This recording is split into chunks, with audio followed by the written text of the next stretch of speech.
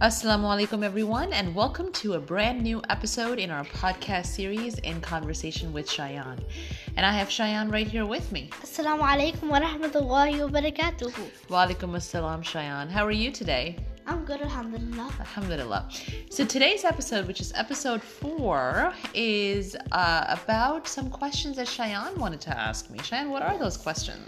So you have been talking to me about this thing called Year on the Wall. So what exactly is this?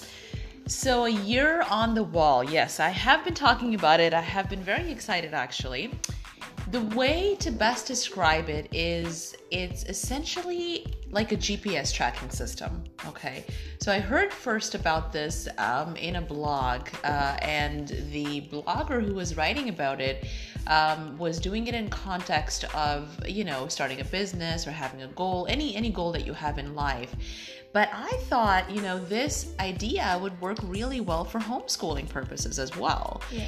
So essentially, it's a GPS tracking system which shows you where exactly it is that you're going in your homeschool, where you're at currently, how much you've already accomplished, and what it is that is remaining to be accomplished. All of that literally on the wall. Yeah.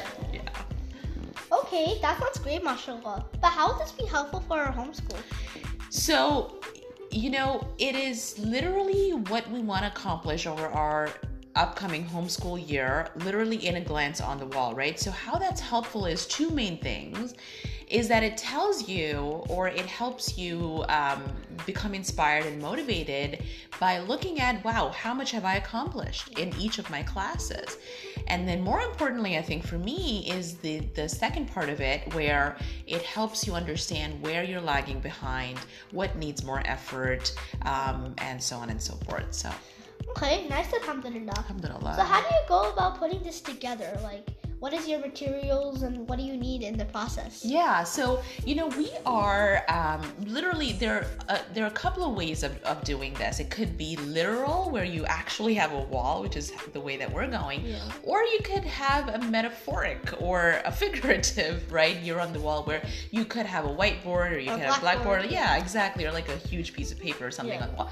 But we are literally, as you already know, have started a wall in the garage that's going to be our year on the wall, and we have turned that into a chalkboard wall, where we use some chalkboard paint. So the materials really are either a literal wall or a figurative wall, and then you need your chalkboard paint if that's what you're going to be doing, and chalkboard markers. Liquid chalk is what we're using. So okay, that's so mashallah. Alhamdulillah. But technically it's more like 8 months on the wall, right? Technically for us, yes, it is 8 months on the wall, because we're starting in August too, right? Exactly, ending in April, exactly. Yeah. So our school year runs for 8 months, inshaAllah. So yes, 8 months on the wall is the politically correct way of saying it, but year on the wall sounds a lot better. Yes. So yeah.